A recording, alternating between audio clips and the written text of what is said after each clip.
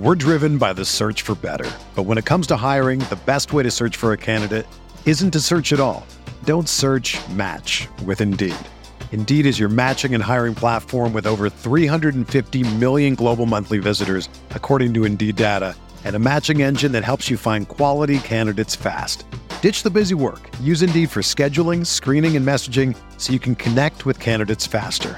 Leveraging over 140 million qualifications and preferences every day, Indeed's matching engine is constantly learning from your preferences, so the more you use Indeed, the better it gets. Join more than 3.5 million businesses worldwide that use Indeed to hire great talent fast. And listeners of this show will get a $75 sponsored job credit to get your jobs more visibility at Indeed.com/Blue Wire. Just go to Indeed.com/Blue Wire right now and support our show by saying that you heard about Indeed on this podcast. That's Indeed.com/Blue Wire. Terms and conditions apply. Need to hire? You need Indeed.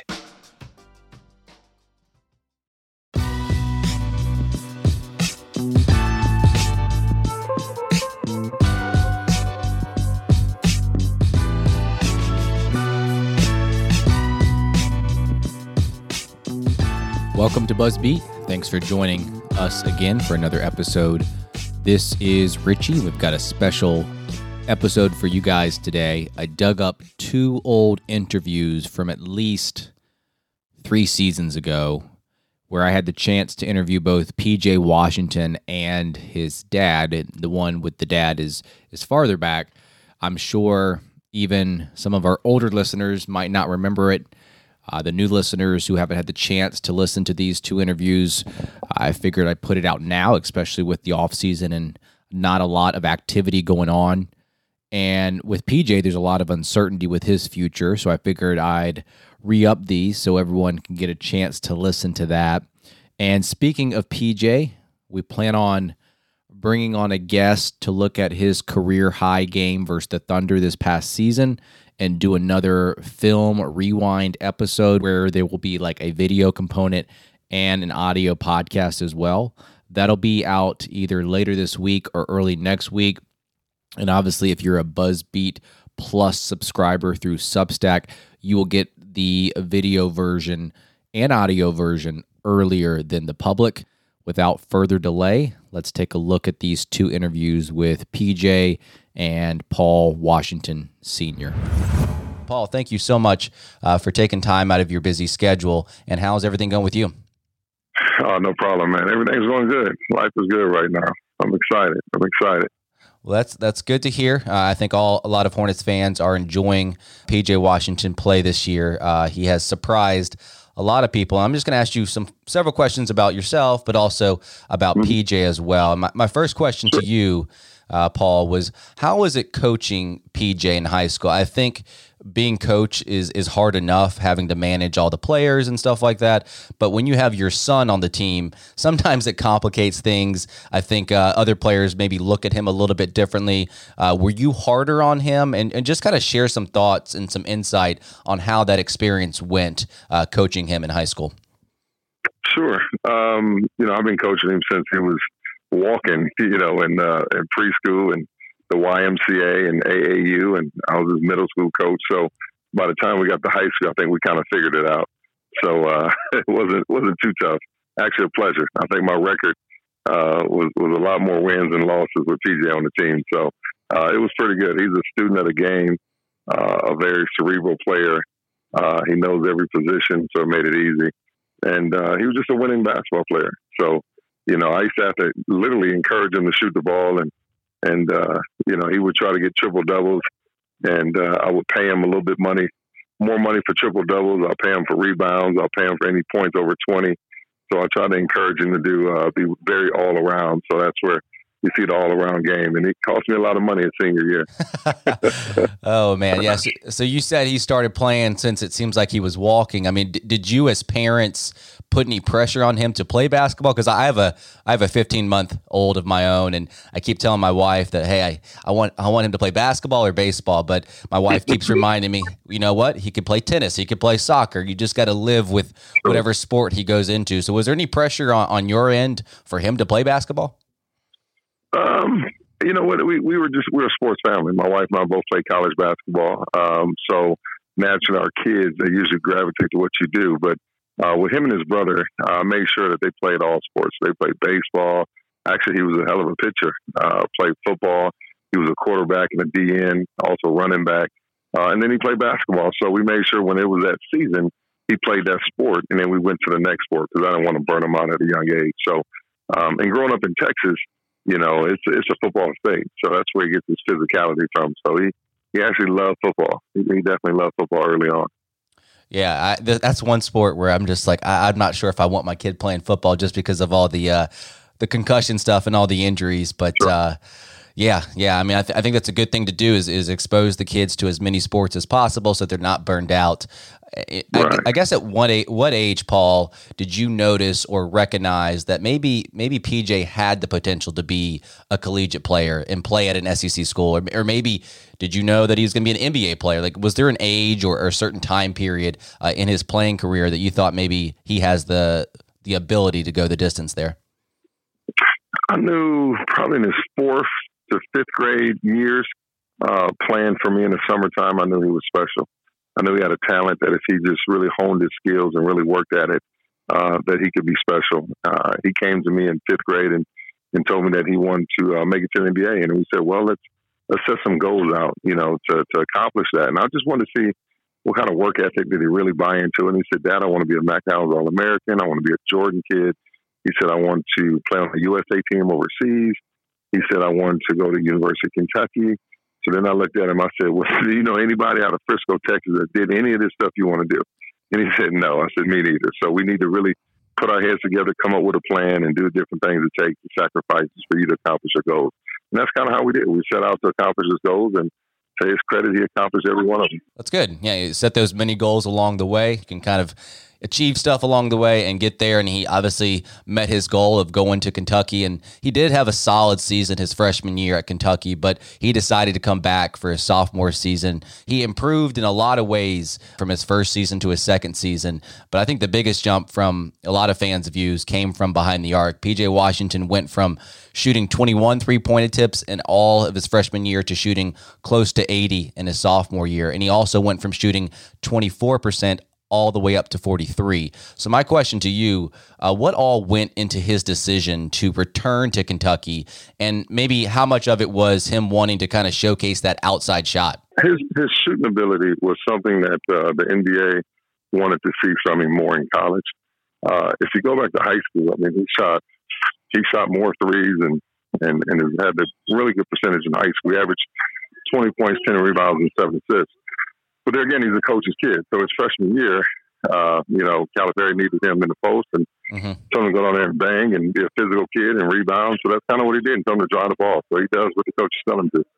Coming back, we got the feedback after his first year going to the combine, and they wanted to see more of a rounded game to see if he can shoot the ball. And so that's kind of what he showcased his sophomore year. You know, he rounded his game and went in the gym and practiced and stretched his game. So that was a credit to him, you know, putting the work in and showing that part of the game. We're driven by the search for better. But when it comes to hiring, the best way to search for a candidate isn't to search at all. Don't search, match with Indeed. Indeed is your matching and hiring platform with over 350 million global monthly visitors, according to Indeed data, and a matching engine that helps you find quality candidates fast. Ditch the busy work. Use Indeed for scheduling, screening, and messaging so you can connect with candidates faster. Leveraging over 140 million qualifications and preferences every day, Indeed's matching engine is constantly learning from your preferences, so the more you use Indeed, the better it gets. Join more than 3.5 million businesses worldwide that use Indeed to hire great talent fast. And listeners of this show will get a $75 sponsored job credit to get your jobs more visibility at Indeed.com/Blue Wire. Just go to Indeed.com/Blue Wire right now and support our show by saying that you heard about Indeed on this podcast. That's Indeed.com/Blue Wire. Terms and conditions apply. Need to hire? You need Indeed. Well, very good. And obviously, going into the NBA, it's pretty easy to see that extra year did pay off for PJ, and he developed that outside shot, or at least showcased it a little bit more. And that's totally in his arsenal as you see him on the NBA court today. But to me, what has surprised me the most from PJ this season in the NBA game is that he does have some guard skills. Like, we see him dribbling up the court off a miss or driving from the perimeter down into the lane. And it's just the ability to handle the ball as a big without actually losing control of the ball is something that I did not know he had in his game. You know, as his dad, is there something in his game this season that you did not think would show up so soon against NBA talent? I know as a dad, you're probably going to say, well, you know, I knew he had this in his game, but is there anything like in his game that just kind of surprises you a little bit that in his first season has showcased itself? Probably his blocks. I didn't think with his size. I knew he's athletic. I know he has a 7'3" wingspan, but I didn't think he would lead the team in blocks and do the kind of blocks that he has in the help side defense. And he's just getting better and better defensively. So that was probably the first thing that surprised me a little bit that would transfer over to the NBA. Now, did he play some guard when he was younger? Because like those types of guard skills just keep surprising me the more and more he plays.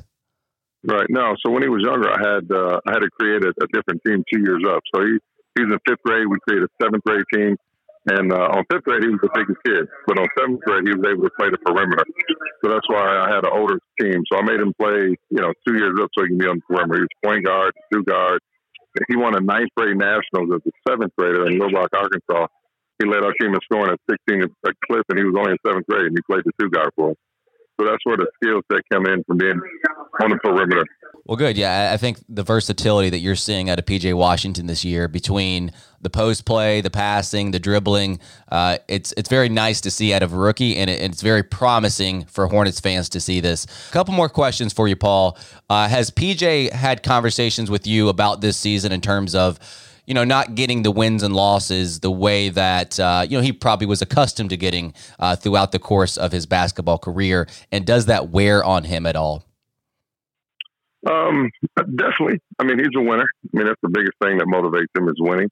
So that was a little frustrating. If you look at the first game and they won the first game, he jumped around like they won a championship. I mean, he's used to winning, So we just try to keep his head into it and for him to look at film and get better and what he can do to help his team win. So that's definitely something that he's never, been in a situation where they took that many L's so often. So this is different for him. So I just told him you can learn from every situation, and for you to look at the game and see what you can do to help your team improve and, get better as a player and get better as a team. So I'm excited for the future for them. I mean, they're young, so they're going to take some bumps and bruises. But once they start figuring it out, boy, they're going to be held to lead. I'm excited for them.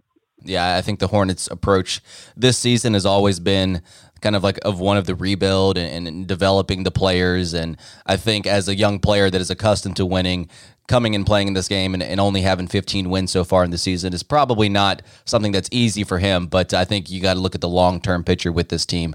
Last question I have for you, Paul, is what is one thing that you hope that PJ either accomplishes this season or just kind of takes away from his rookie season and kind of looking forward? I guess either something he accomplishes this season or something he accomplishes a couple seasons down the road.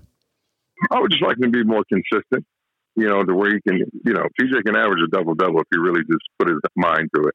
So I just want him to be more consistent, find the little things in the game that he can improve, to get a couple more rebounds, to get some more steals, get a couple blocks, shoot better at free throw lines. So there's always improvement, but just a little thing, breaking the game down from, the minutes that he's in the game, the different quarters, halftime, to how he can be the most efficient kid out there instead of just sometimes, running up and down the court. So it's a job, and it's you got to break it down like that. So that's kind of what we're talking to him about, the mentality of the NBA and how do you be more efficient as a player to help your team win. Well, thank you, Paul, for taking your time out again. We really appreciate you joining us today. I'm sure the listeners are going to be excited to kind of hear your insight. We've never had a father of a player appear on our show before, so thank you again. No problem, man. Anytime, Richie. Thanks a lot. Appreciate you for having me on the show. I'm excited, obviously, to be here in Charlotte and be on my third year and just be able to contribute like I can to the team.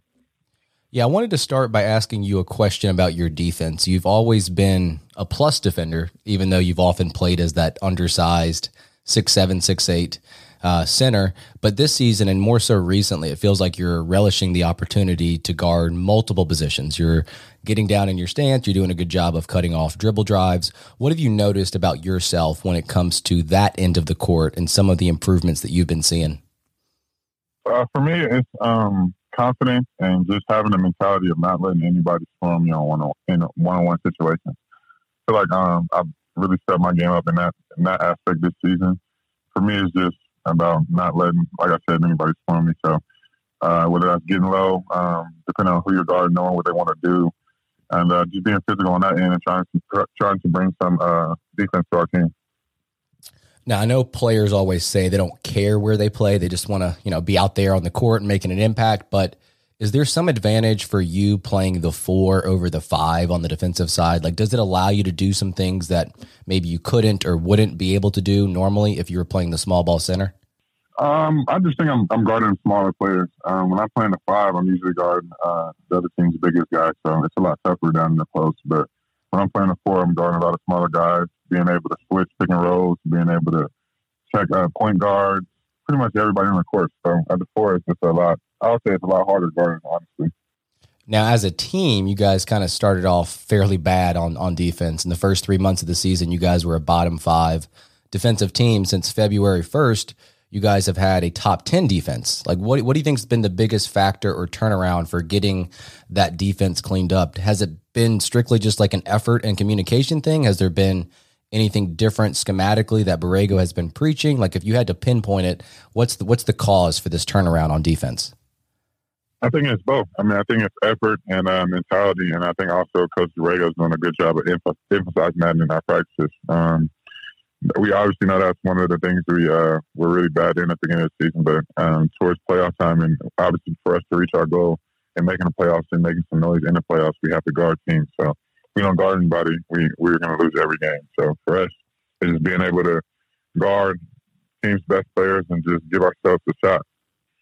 Yeah, because you guys are obviously a great offensive team, and if you guys can get the defense cleaned up, I think that you guys put yourself in a good position to make a run here towards the end of the season. Now, switching it over to the offensive side of the court, we've seen more three-point attempts from you this season, and we've also seen a shift where you're getting those looks from. I'm sure you're aware that you've seen less time in the corners this year, and you're getting more looks at the top of the key.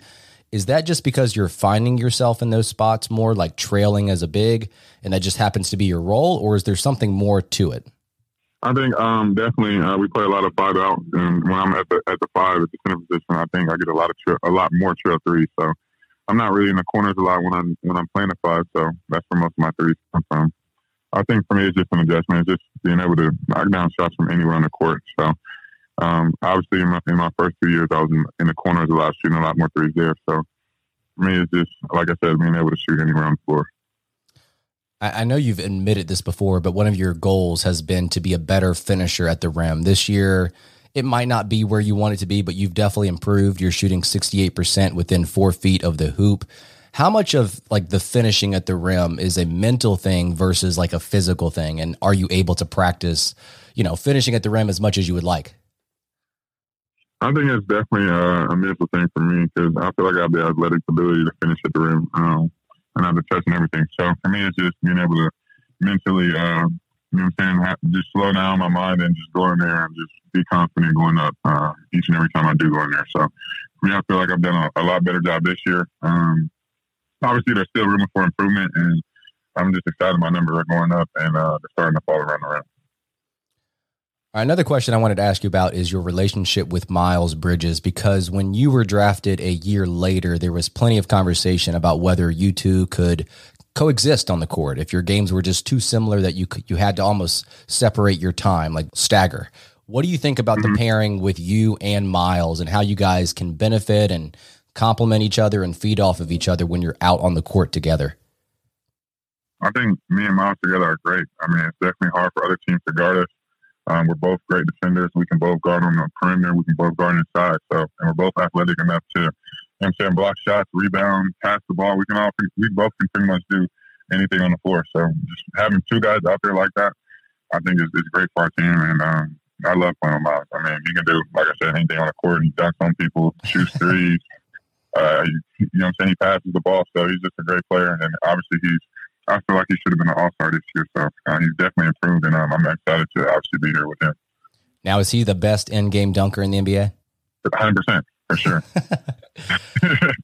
All right, let's talk about this last push for the play-in/playoffs. You guys have less than 20 games left, which is kind of crazy to think about how quickly this season has gone by. But like, what is the top focal point for you guys to make sure that you finish maybe 7th or 8th compared to maybe 10th or 9th? You know, what is it, that one thing that if you do this well, you'll probably put yourself in a good position?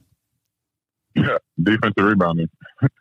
And also, I think we can't overlook anybody. We have to look at every game as it's the last game of the season, and it's, you know what I'm saying? We need that game. So for us, I feel like we've been doing a great job since All-Star break of locking in and focusing on everybody we're playing. So we just have to keep that up, and just defensive rebound and late game situations and close out games will be fine. All right, I got a couple more questions for you. What have the newcomers, Montrez and Isaiah Thomas, brought to this team on the court, but also off the court? Obviously, on the court, they're both great players. IT is obviously, you know what I'm saying, he's a bucket getter. He's a leader. Montrez, he's just a monster in the paint. He's a leader for us as well. And they've both been very vocal for us. I honestly love having both of them here. I wish IT had been here all season. So, and Montrez as well. So, just having both of them here, they definitely shift our culture and change our mentality and push us to be better each and every day. And, you know, as they're helping you push for the playoffs, like, what would it mean for this team to actually make it past the play-in, actually get some real playoff experience in a series? What does that do for you, and how excited are you to potentially, you know, play a team 4 times, 5 times, 6 times or more in a series? It's going to be great for us. I feel like we're a scary team in the East. I don't feel like a lot of teams want to play us in the playoffs. So if we do get the opportunity to go in there and make some noise, I feel like everybody in the city of Charlotte is ready for that. Obviously, our team, we feel like we're ready for that, and we just want to go and show what we can do. We feel like, you know what I'm saying, we feel like when we play our best basketball, there's not a lot of teams that can beat us in a 7-game series. All right, let me get you out of here on this last question. I've got a 3-year-old, so I can relate a little bit, just maybe not at the age of 23. But how's fatherhood treating you? Man, it's great. I still can't believe how much my son is growing and changing each and every day. He just turned 10 months 2 days ago, so he's crawling now. He's trying to stand up, trying to get walking. He's pretty much trying to eat everything I eat. So it's just, I mean, he's just a ball of joy and brings me happiness, and I just love having him here. Yeah, time flies, and I know it's kind of hard for me to say that even though I have like a 3-year-old, but like, cherish each moment. If you ever need any TV recommendations when he gets older, my son is really big into Daniel Tiger and Arthur right now. Okay. Like, yeah, those two are the ones that he goes to. I forgot to tell you, my son watches Lion King. He'll watch it 25 times a day. And he'll laugh every single time, and he just loves watching Lion King.